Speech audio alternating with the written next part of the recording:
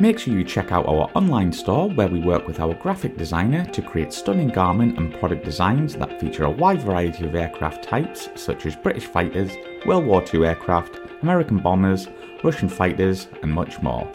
You can pick your favourite designs and personalise any items within our Redbubble store that range from clothing right the way through to stationery. All of our designs feature our logo so you can show your support for the channel while getting a quality product. You can head to our website aircrewinterview.tv and click store, or go to redbubble.com/people/AC interview. Thank you and enjoy. So thanks for joining us. If you just getting in the comments there now, but Chris, because obviously if people haven't seen your initial interview, there was a two-parter on the VC10 and obviously the Tucano. If you can give us a couple of minutes just so people can get a gist of your career, that would be great. So I joined the Air Force at 18, straight from school after my A-levels. I'd always wanted to be a pilot in the Air Force, and so set about doing officer training and then flying training. I ended up going up to Linton as a basic fast jet student, but found that quite challenging, and at the end of Linton was restreamed to multi-engine. So I did a quick conversion on the King Air that had just come in at the time. And then went on to the VC10. So I was on the VC10 as a co-pilot for just over 3.5 years, doing air-to-air refueling and air transport. And then after that, didn't stay on as a captain. The sort of options were stay as a captain or leave and become an instructor. So I left and started my instructor training. And then I was an instructor on the Tutor to start with, so doing elementary flying training. And then on the Tucano as basic fast jet. And I did that for about 4 years. So, and then briefly on the A400 before I got promoted. And since then, unfortunately, I've been on a desk job. So occasionally flying with the Air Cadets on the Tutor. And as I just said in the intro, and now hoping to do some PPL flying as well. So to keep my fix, because I do like to get airborne as much as possible. Yeah, brilliant. So, guys, get your questions coming in, but I'm going to sneak one in here, and it's a bit of a nerdy one here, Chris.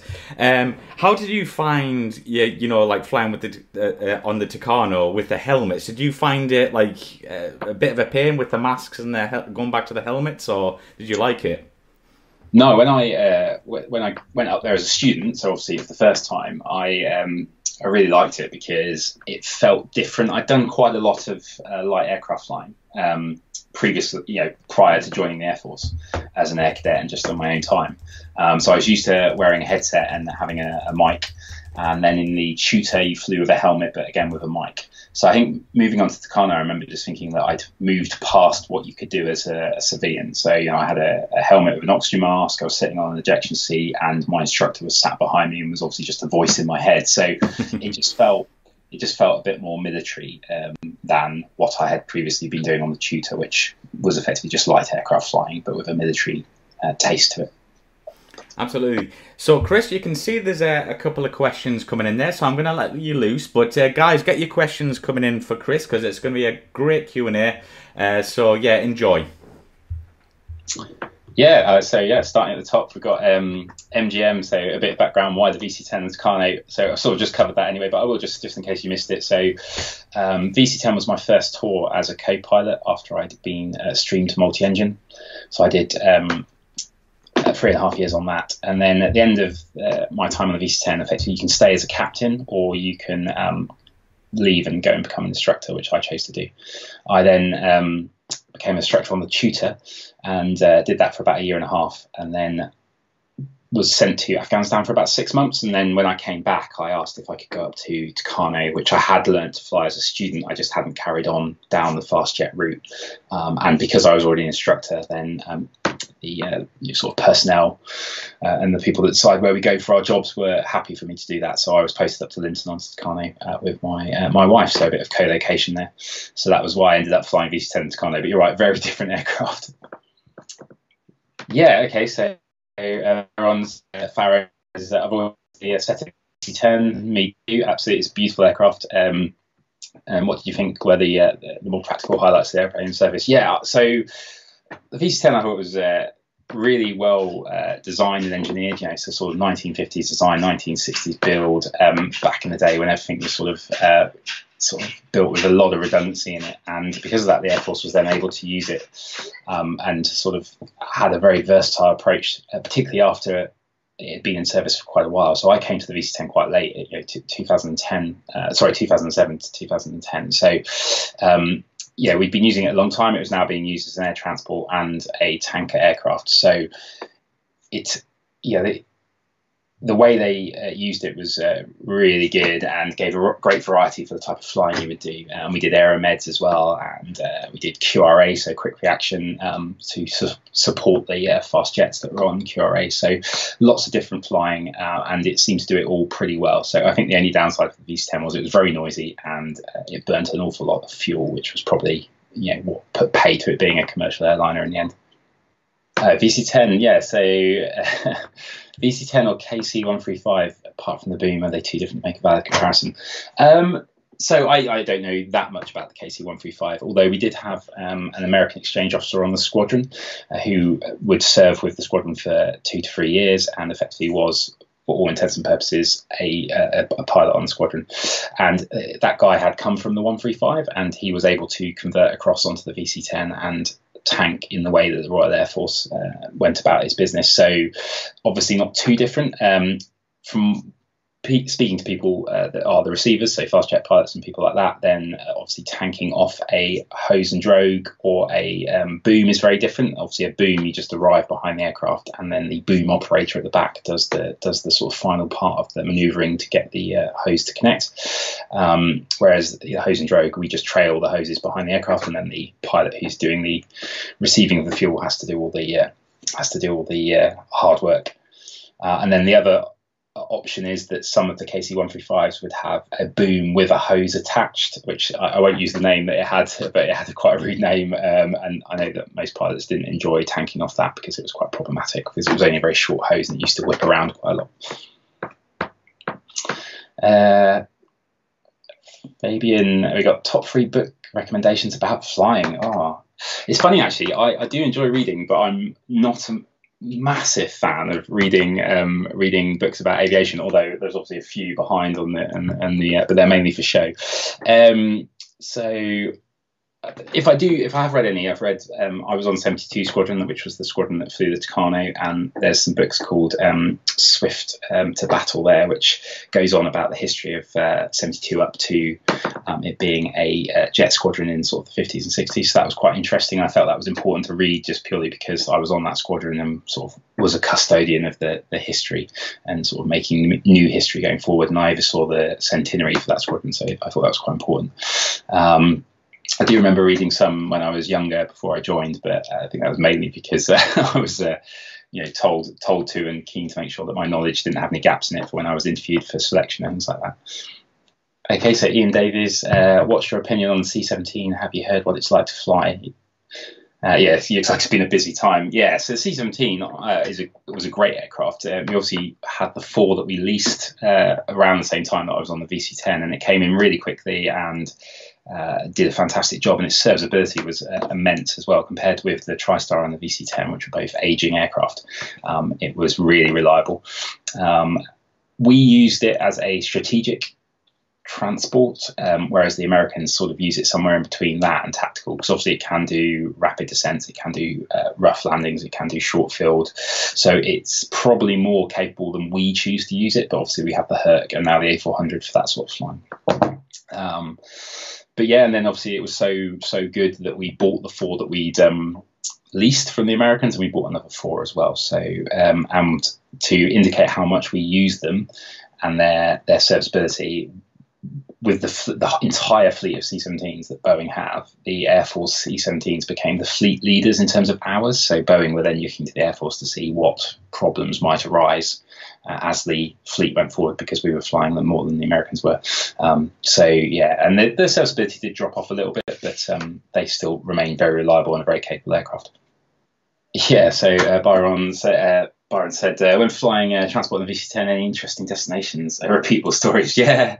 I mean, the good thing about the VC-10 was it didn't have a defensive aids or no defensive aids that we fitted, so it didn't do much air transport into the Middle East, so sort of Iraq and Afghanistan. So that meant that we were left, when we did do air transport, to do the rest of the world. So we were mainly doing exercises and so the States, Central America like Belize or Canada, and occasionally Africa as well. So, but I mean, I didn't myself, but there were also trips to the Far East. There was a thing called Trails, which effectively was the mix of air transport and refueling. So if you imagine that when you want to take smaller jets to far-flung reaches of the globe, then they can't get there on their own. They haven't got the fuel for it, or if they did, they would have to stop very regularly. So what you do is you put them with a tanker and you fly as a formation, which extends the range. And you can obviously go to places like America and things like that. So trails were a good balance of both, because you got to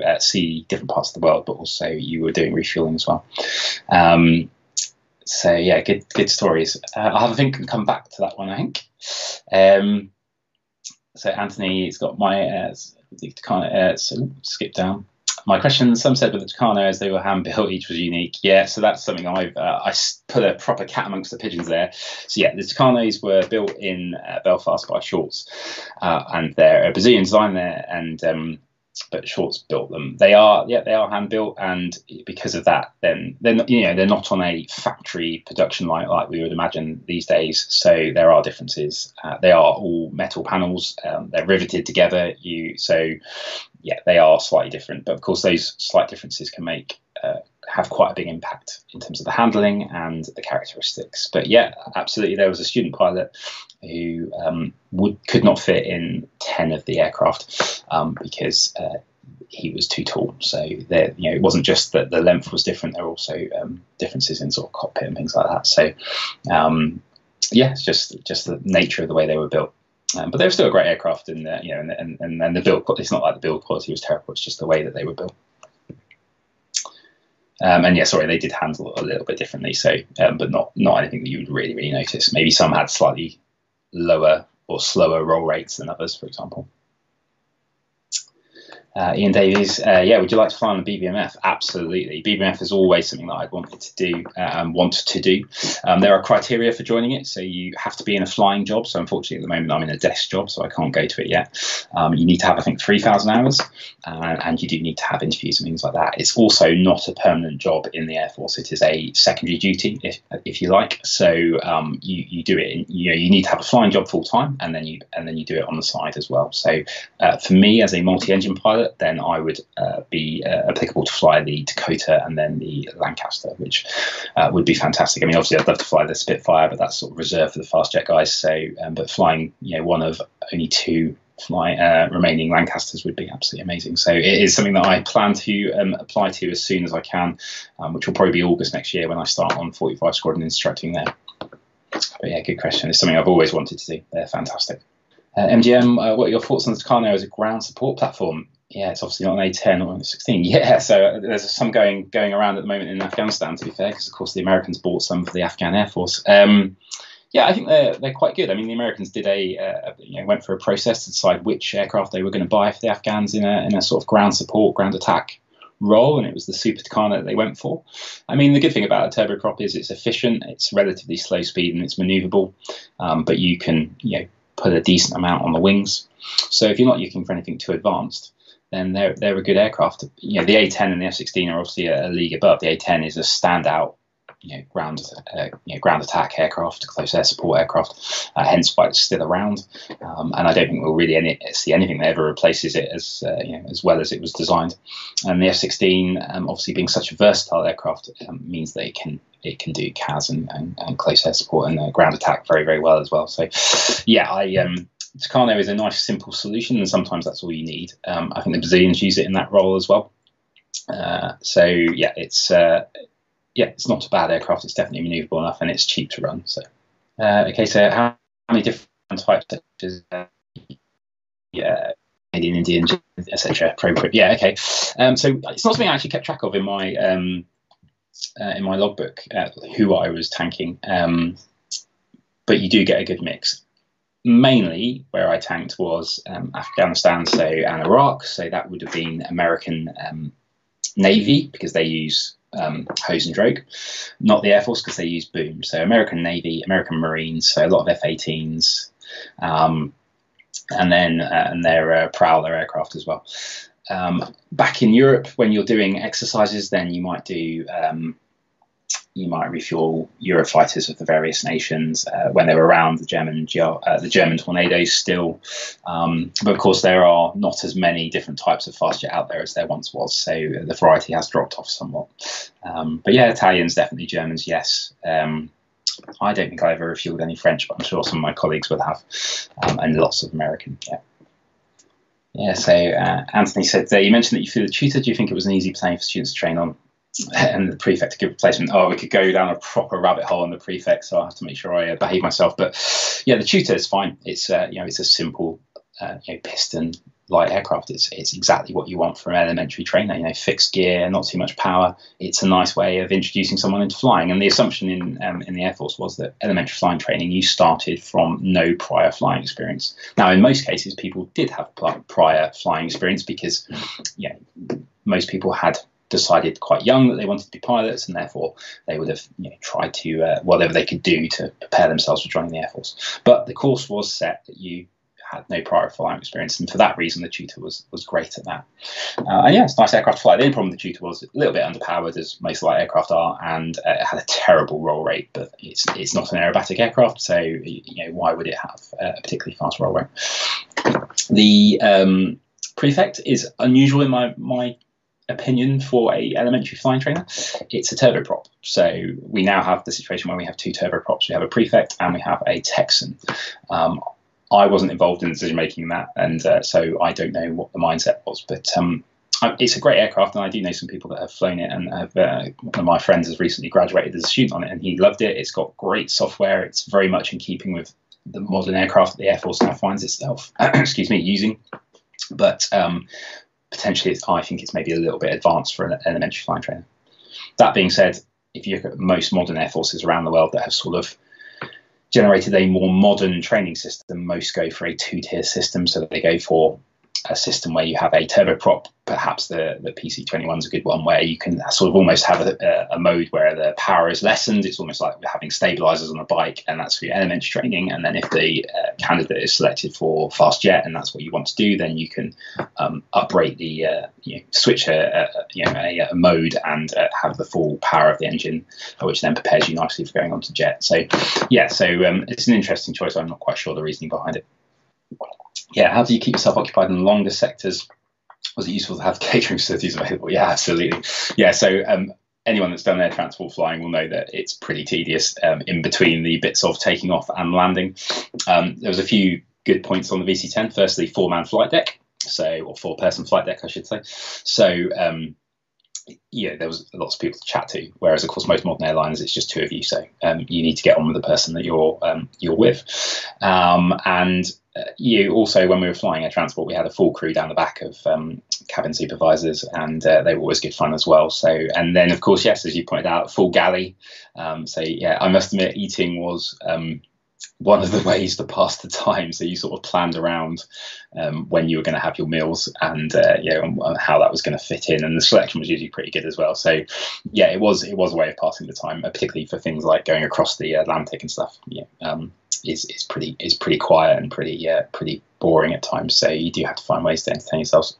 Probably even more boring than the air transport was the tanking missions in between having receivers come up to get fuel, and sometimes that could be an hour, if not an hour and a half, waiting for a receiver to come and get fuel.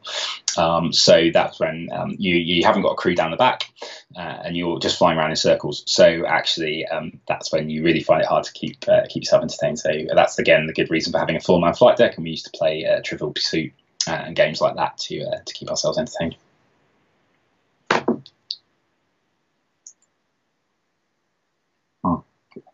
So MGM, how was your experience teaching the Afghan crews? I guess there must have been some controversies. Yeah, so I haven't personally taught any Afghani crews. The two times I've been out to Afghanistan, they've been ground-based jobs. But I have, in my time, probably about 25% of my instructional hours have been with foreign students. So mainly Middle East, so Saudi, Qatari, Kuwaiti. I've also done some flying with some Kenyans and some Indians as well. So you do get a good mix there. It's a really good experience for instructing, actually. One thing that always sticks in my mind is you really have to think about what you're saying to such a degree to make sure that there's no misunderstanding. And a good story that I always remember was actually came from a Pakistani instructor that we had on the squadron. So he was an exchange officer. He was a Pakistani who was instructing on 72 Squadron on Tucano as one of the staff, and he said that when he first arrived in the UK, he was very confused why people kept asking him if he was happy with something, or are you happy with that? And because he said sometimes he was being asked that for something that he clearly wouldn't be happy about. It wasn't something to get excited about, or maybe it was bad news or whatever. And of course, if you think about it, that is something that I say and other people say, are you happy with that? And it actually means, do you understand that?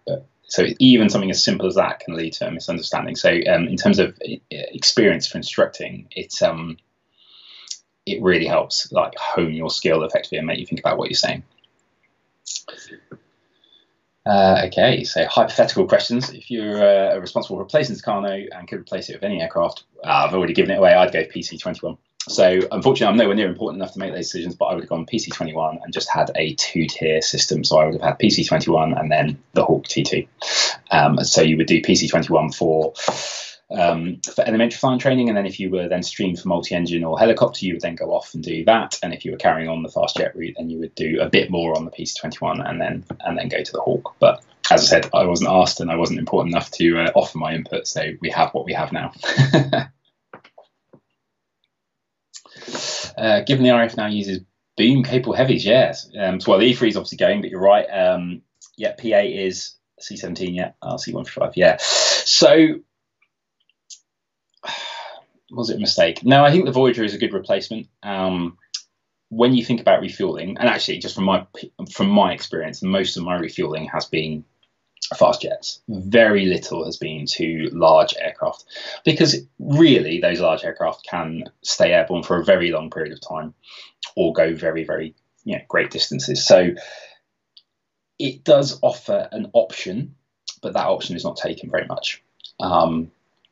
And obviously, no one in the Air Force is trained to use boom, so we would have had to retrain everyone, which is not impossible, but obviously adds a complication. So, and there are options of retrofitting and things like that if we really, really needed to. But I think it's just been decided that most of the large aircraft they don't need it, or we're going to be working with our allies where they can refuel off the Americans, for example. Are desk jobs good fun, or are they necessary evil being an RF? I can only speak for myself, but it's not for me. It is a necessary evil if you. So I took promotion. I did it for domestic reasons. And if you go to squadron leader, then you will be required to do what is called staff tour and a command tour before you're then ready for further promotion, if that's what you want to do. So staff tour is exactly that. It's basically a desk job. So my job was at Air Command.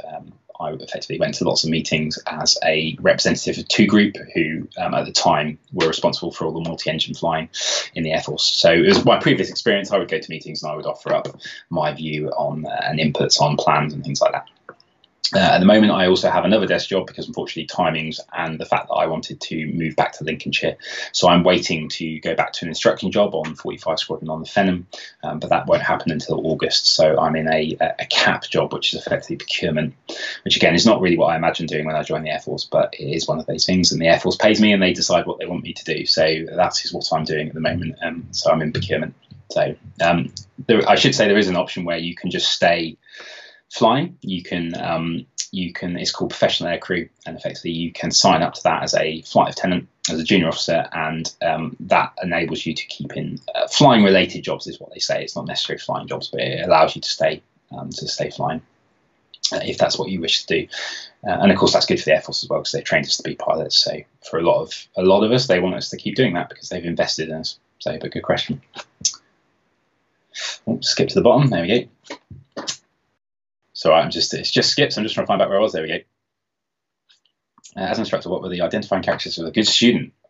Oh, and what extent could you adapt the syllabus to improve and identify weaknesses? Yeah, so I mean, every student's different. I mean, I guess you would know that, but everyone's different. Every student's different. So in a weird way, you don't really want conceptions about what what characteristics you might be looking for. So it's more about recognizing the strengths and weaknesses of each individual and then tailoring the training to that. Clearly there's a syllabus and that's set to what we have to teach, but how you go about that, there's a book, there's an instructor's guide on whichever aircraft you are instructing on, and that will tell you how to do something.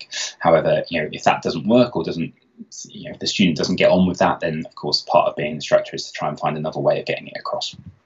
And that is different, and of course each individual will prefer or dislike different types of instructing style as well. So I know the Canadians, they actually do some testing to try and pair up personality types. We don't do that in the Air Force, but there is probably some merit behind that, I would say, just personally,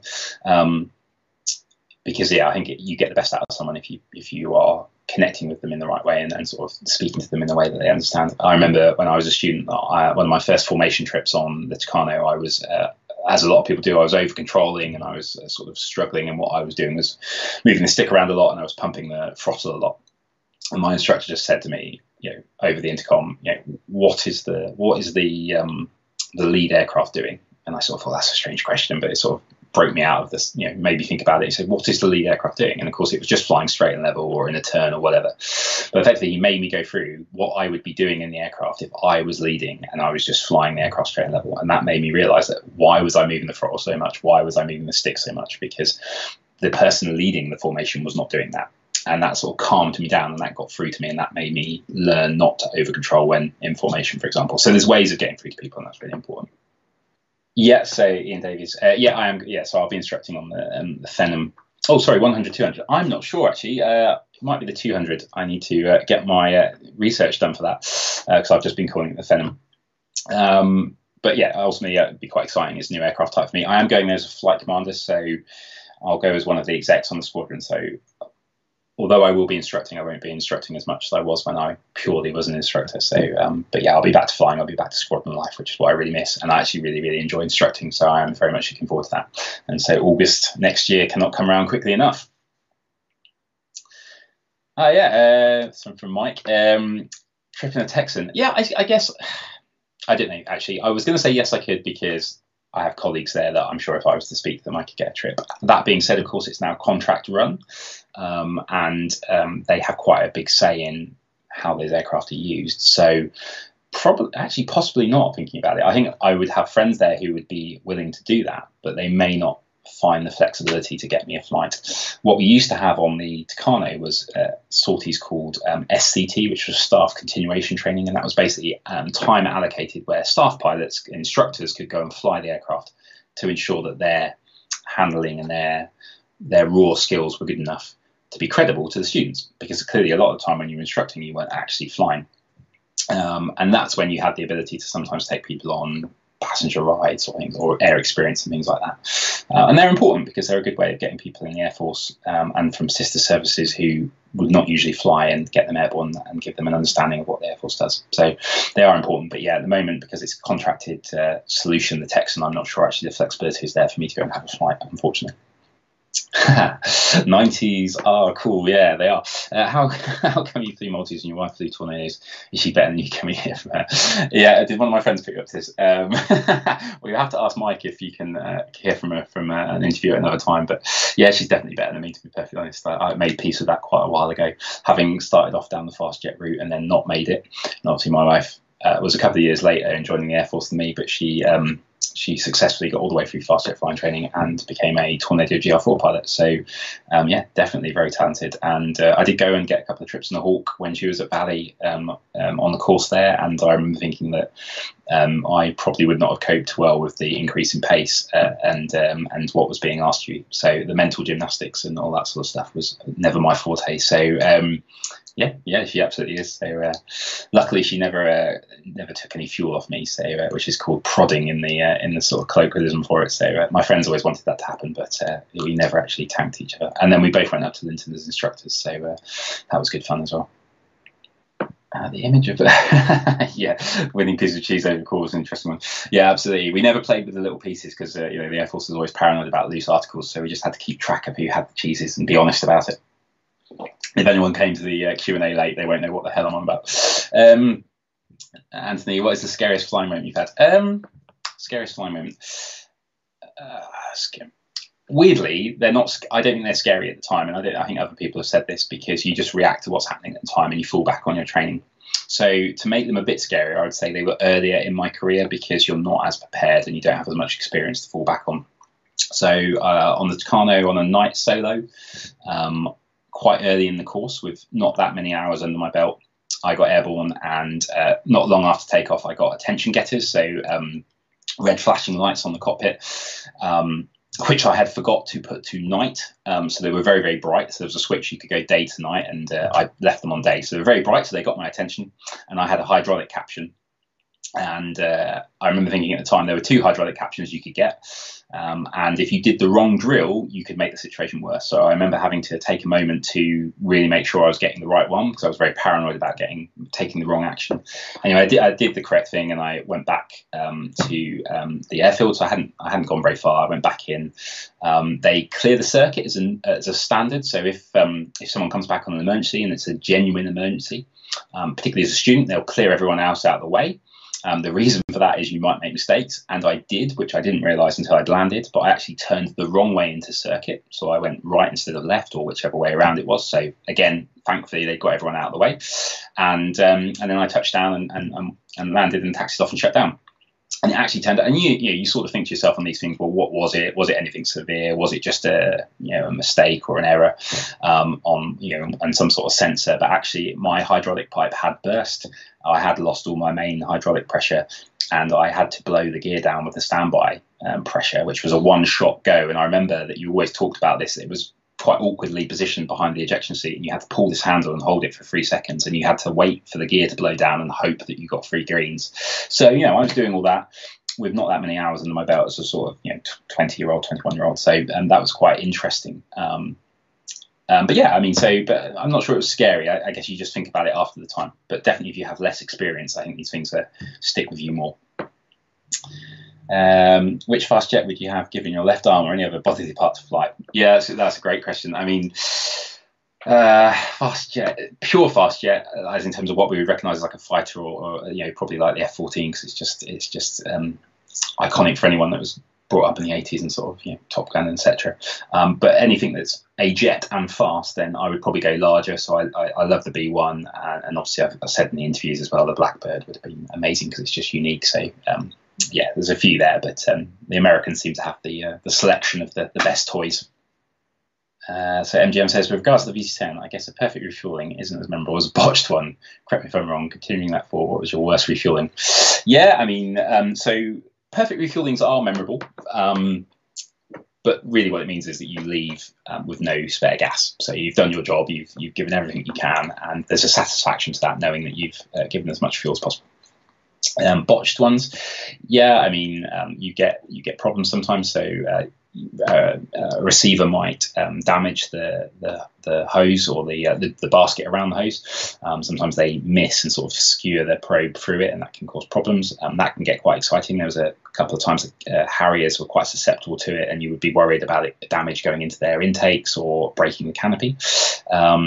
You might have to jettison hoses if they got stuck out. So and they literally just fall away from the aircraft. So we usually did that over the sea if we could. And sometimes just some receivers might struggle. I remember you have the ability to send someone away effectively in training, not probably for a operation, but in training you could probably send someone away if they're not performing.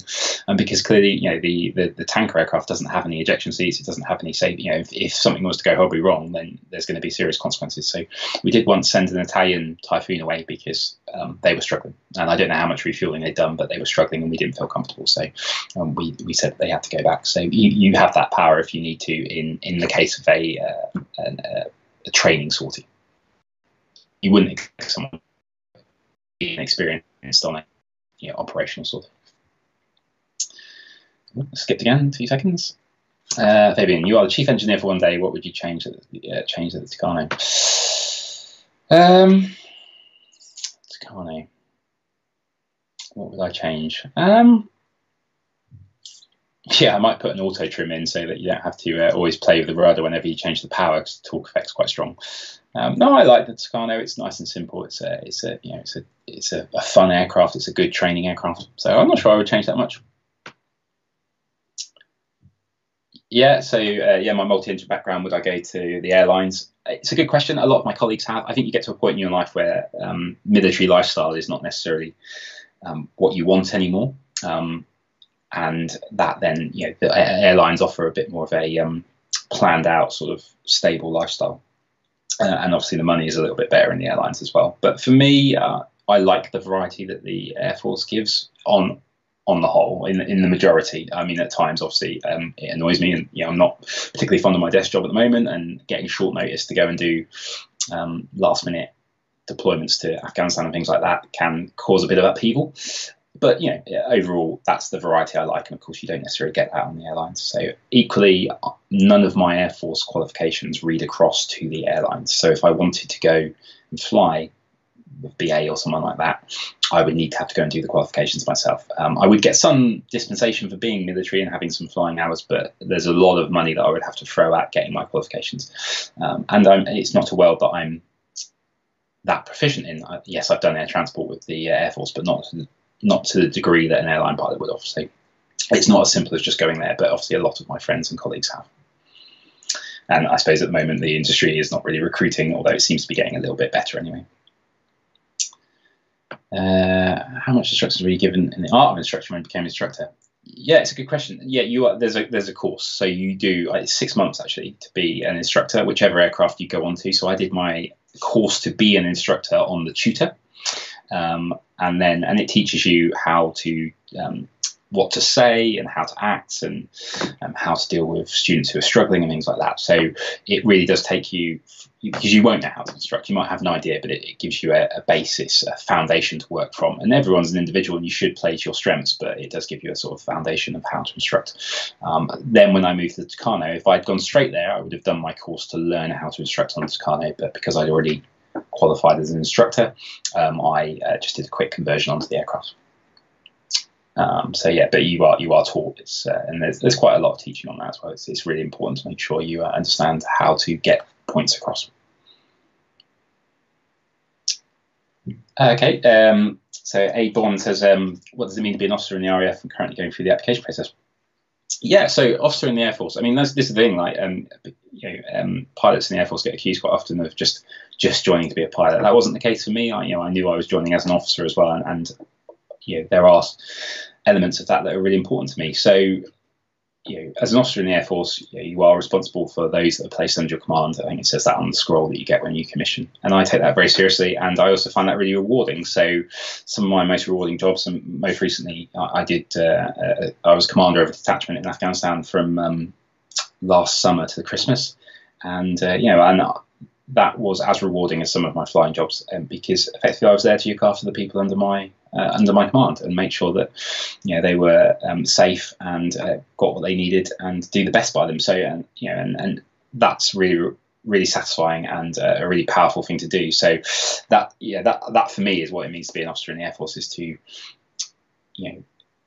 use those wider reaching values that are taught to you on officer training, which are important in everyday life.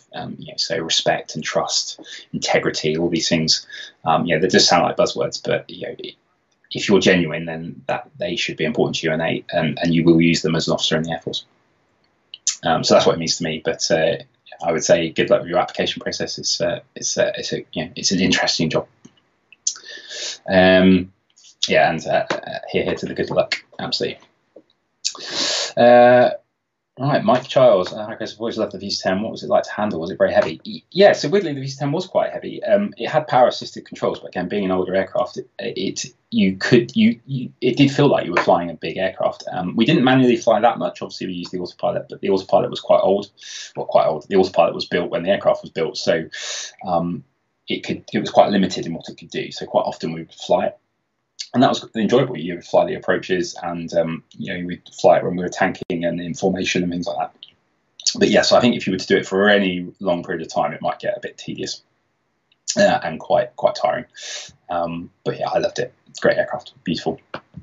for such a large aircraft. But then I haven't flown that many. But I did fly the A400 sim and qualified on that, and you don't feel connected in the same way. The A400 is a very clever aircraft, as are most of the modern multi-engine aircraft, but you are not connected in the same way that you are in an old aircraft.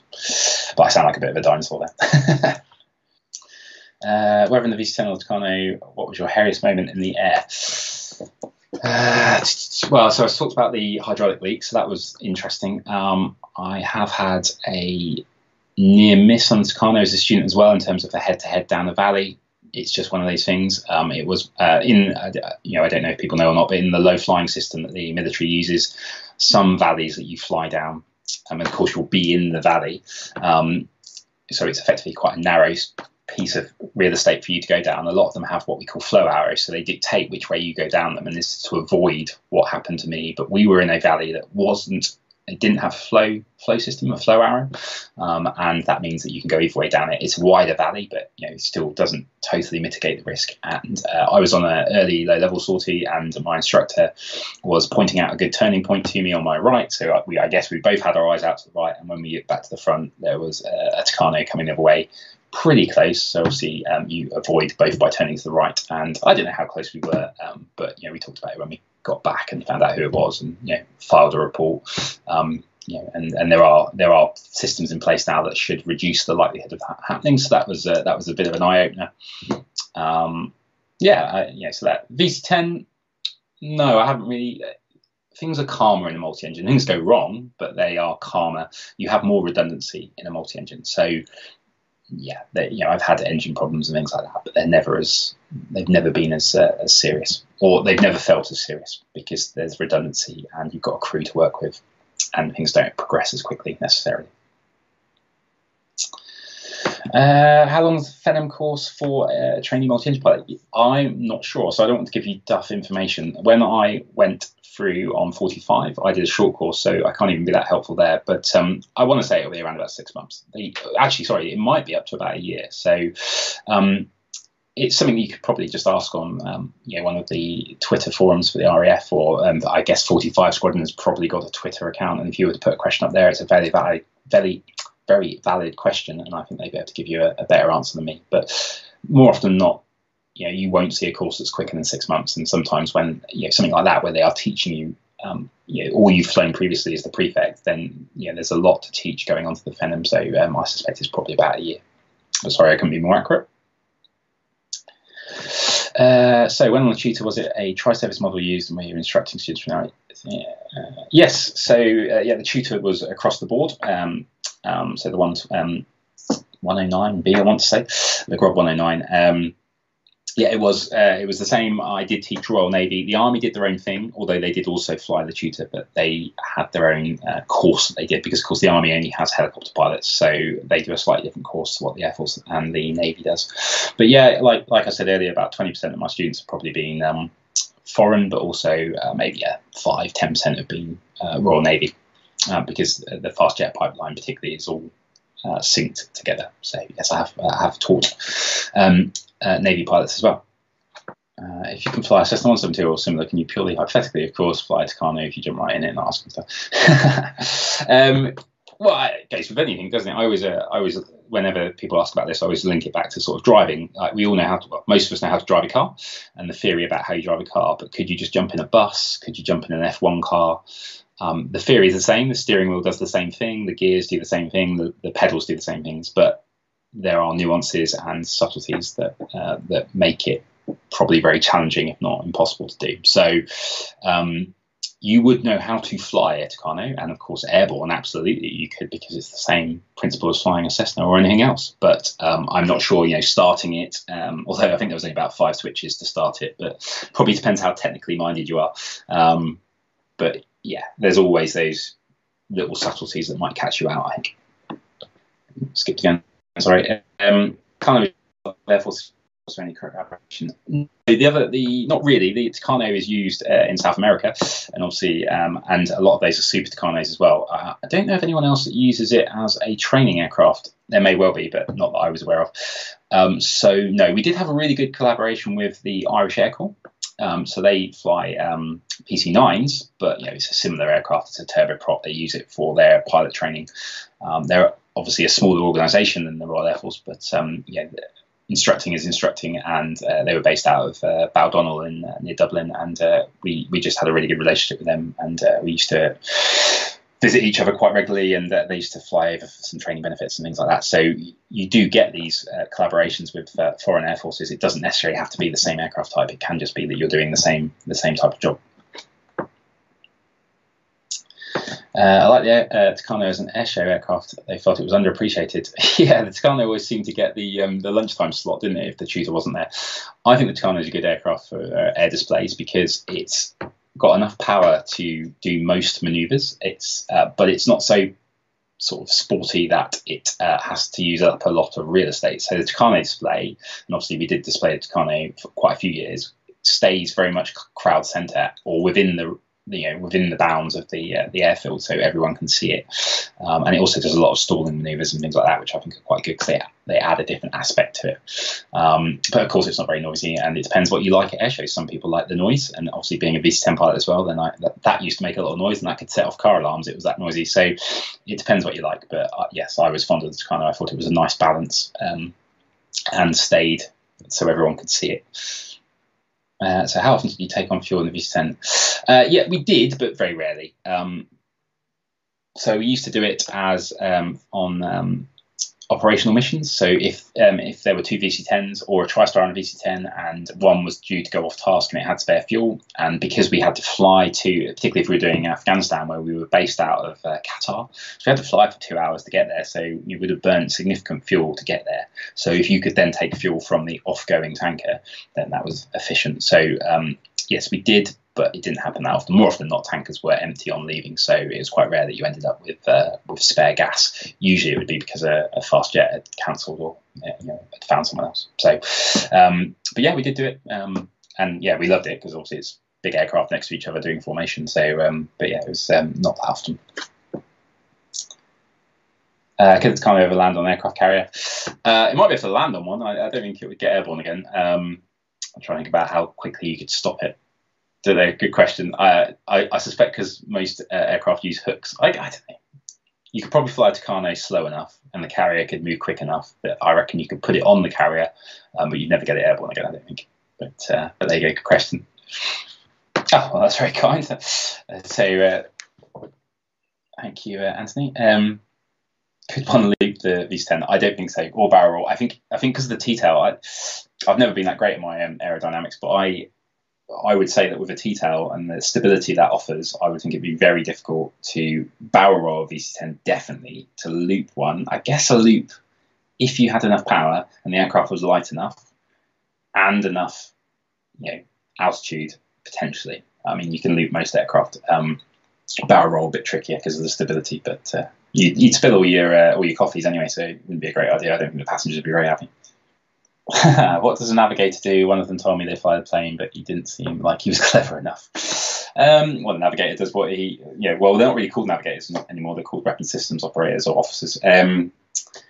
So they do all on something like a Tornado, although they're retired now. But the systems operator is probably a better term for a navigator. So they are using some of the additional systems on the aircraft. So sensors, recce pods, targeting weapons.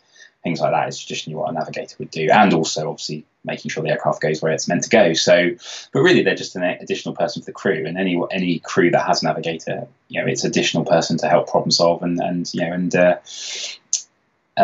that's always beneficial. But of course, a lot of the pure navigating now is done by computers and moving maps and things like that. So. I mean, on the VC-10, it was so old that they used to still use AstroNav, so it actually had a sextant mount, and you could put a sextant out the roof, and some of our really old navigators would tell us they were still capable of trained on AstroNav. So, they did used to navigate, but technology moves on.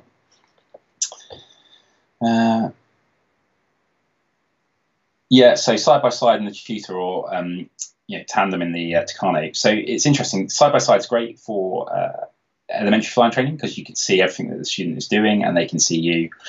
And that has its purposes. Takano, you're sitting behind them, so you can't really see them. You can see their top of their head, and that's it.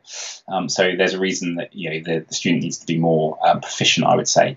But you do get used to figuring out what they're up to. But it definitely makes the student feel more in control, and they get their wings after the Takano or after the Texan now, and so very much you want them to feel like that they're the captain of the aircraft. And the good thing about sitting behind them is that you can turn your mic off. I used to do it all the time. Turn your mic off and sit there quietly. And near the end of the course, they would pretty much do everything themselves, and they might not realise that they've actually flown the whole sortie without you really inputting at all. And that's what you want by the time you're going to give them their wings. So they both have their purposes. Okay, yeah, we're getting near the end now. So what we got? Ever flown a Bulldog? Yes, once as a air cadet when I was 13, just before they retired it. So I still remember that. It was with a crazy old guy that was an air experience flight. I remember he opened the canopy and got to put our hands out to show me that the aircraft would go down with the deflection of the air and stuff. So I still remember it. Air cadets, when I leave school, my ambition to join the RAF Spy Recruit. Stay in the air cadets, Josh. So I was an air cadet. I stayed all the way up to joining. It offers fantastic opportunities, whether or not you join the Air Force or not. Just do everything possible, everything that is offered to you.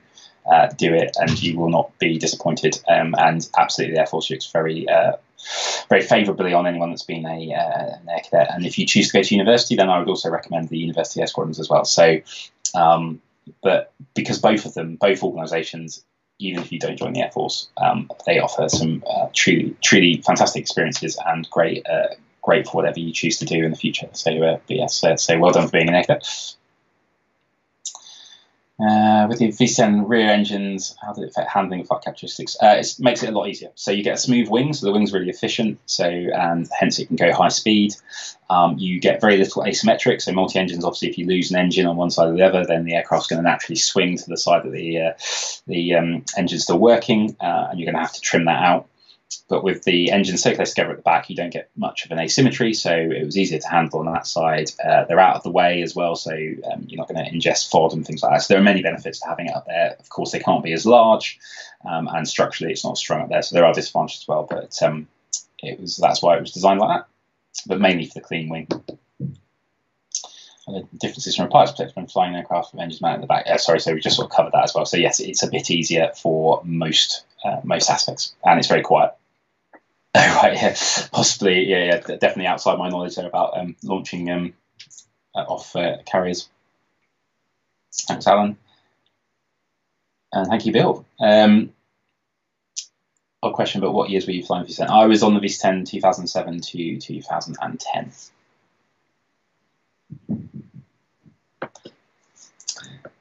I think, well, it's like you guys know as well. I've probably got time for one more if you want, or Mike can step in if he wants to. Yes, Chris, I'm going to try and get them. Thank you, all you guys coming in, but I'm going to get one in because I'm going to be a bit greedy here. I've heard when, I think it was the 135 guys, when they used to tank the F-14s, sometimes they used to swing the wings back and forth. Did you ever get that with the Tornadoes on the tankers? Ooh, swing wing. Yeah, so usually they would have their wings forward, because when they're in the delta, it's for high speed flight. So, but there were circumstances when they would position them differently. But you're going to have to interview my wife, because it's outside of my remit for talking about swing wing. Other than it looks quite cool. As I said in the interview, of course, the Tornado GR4 did struggle at height. So because it's designed to be a ground attack bomber, and the engines were better at low levels. So as they got heavier, they struggled to keep in contact with the VC-10. So you might see them flying with a burner in to stay in contact, which obviously is burning fuel almost as quickly as it's taking fuel on. But every drop counted when it was operations, so because that would give them more time over target for the operations. But assumes how many times you get called out for being a wannabe fast jet pilot.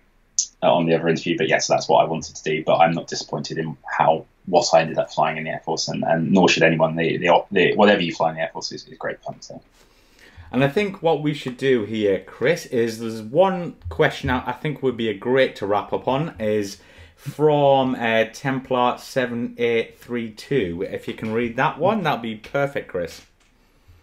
Is there another aircraft similar to the VC-10 you'd like to have flown from other countries? Yeah. Well, the only truly similar aircraft is obviously that Russian thing. But that's so similar that I guess it would be the same. So I'm going to stretch similarities. And I remember having a very jokey conversation with a pilot of this aircraft when I was out in theatre in Ali Deed, so at the B1, because I claimed that it's 4 engines at the back, it's pretty fast, and they're similar size, and could we set up an exchange? He didn't think that was possible, but I still have my hopes that one day I'll get a call up for a B1. And a friend of mine still doesn't know if the B1 is noisier than the VC-10. So. Brilliant. Well, what a great Q&A. So, Chris, thank you very much for coming on, and also thank you very much for joining us tonight. There were some great questions, and Chris, hopefully you enjoyed this tonight. It was great. It's my pleasure. It's like rapid fire. I wanted to, if I was speaking to you quickly, I apologise, but I wanted to get through as many questions as possible. So, great. Really good crowd. Really appreciate it. Appreciate it very much. So, guys, as well, before I sign off, Chris, can we find you online anywhere? You're on Twitter or anything like that? Yeah, I'm on Twitter, so it's Nasher111 Nash. Not very catchy, but I don't think there's many of them. I don't put too much on it, but I do like things that are linked to aviation, and I do put things on sometimes, and some little videos and bits and bobs. And I have set up a YouTube channel. I've been a bit poor at uploading videos, but I am trying to go through my back catalogue because I realise that I've got a lot of videos from when I haven't been operating various aircraft. So some of them are a bit dated in terms of their quality, but they offer a different view. So if you're interested in that, then subscribe, and I'll try and get some more videos up as well. Yeah, definitely, because I just subscribed to your channel, so I'll link it in our comment section on our YouTube channel, so you can go and give Chris a subscribe and everything like that. But Chris, thank you very much for coming on. It's been an absolute pleasure, and thank you to all who have joined us. It's been a great Q&A. So cheers. Thank you. Cheers.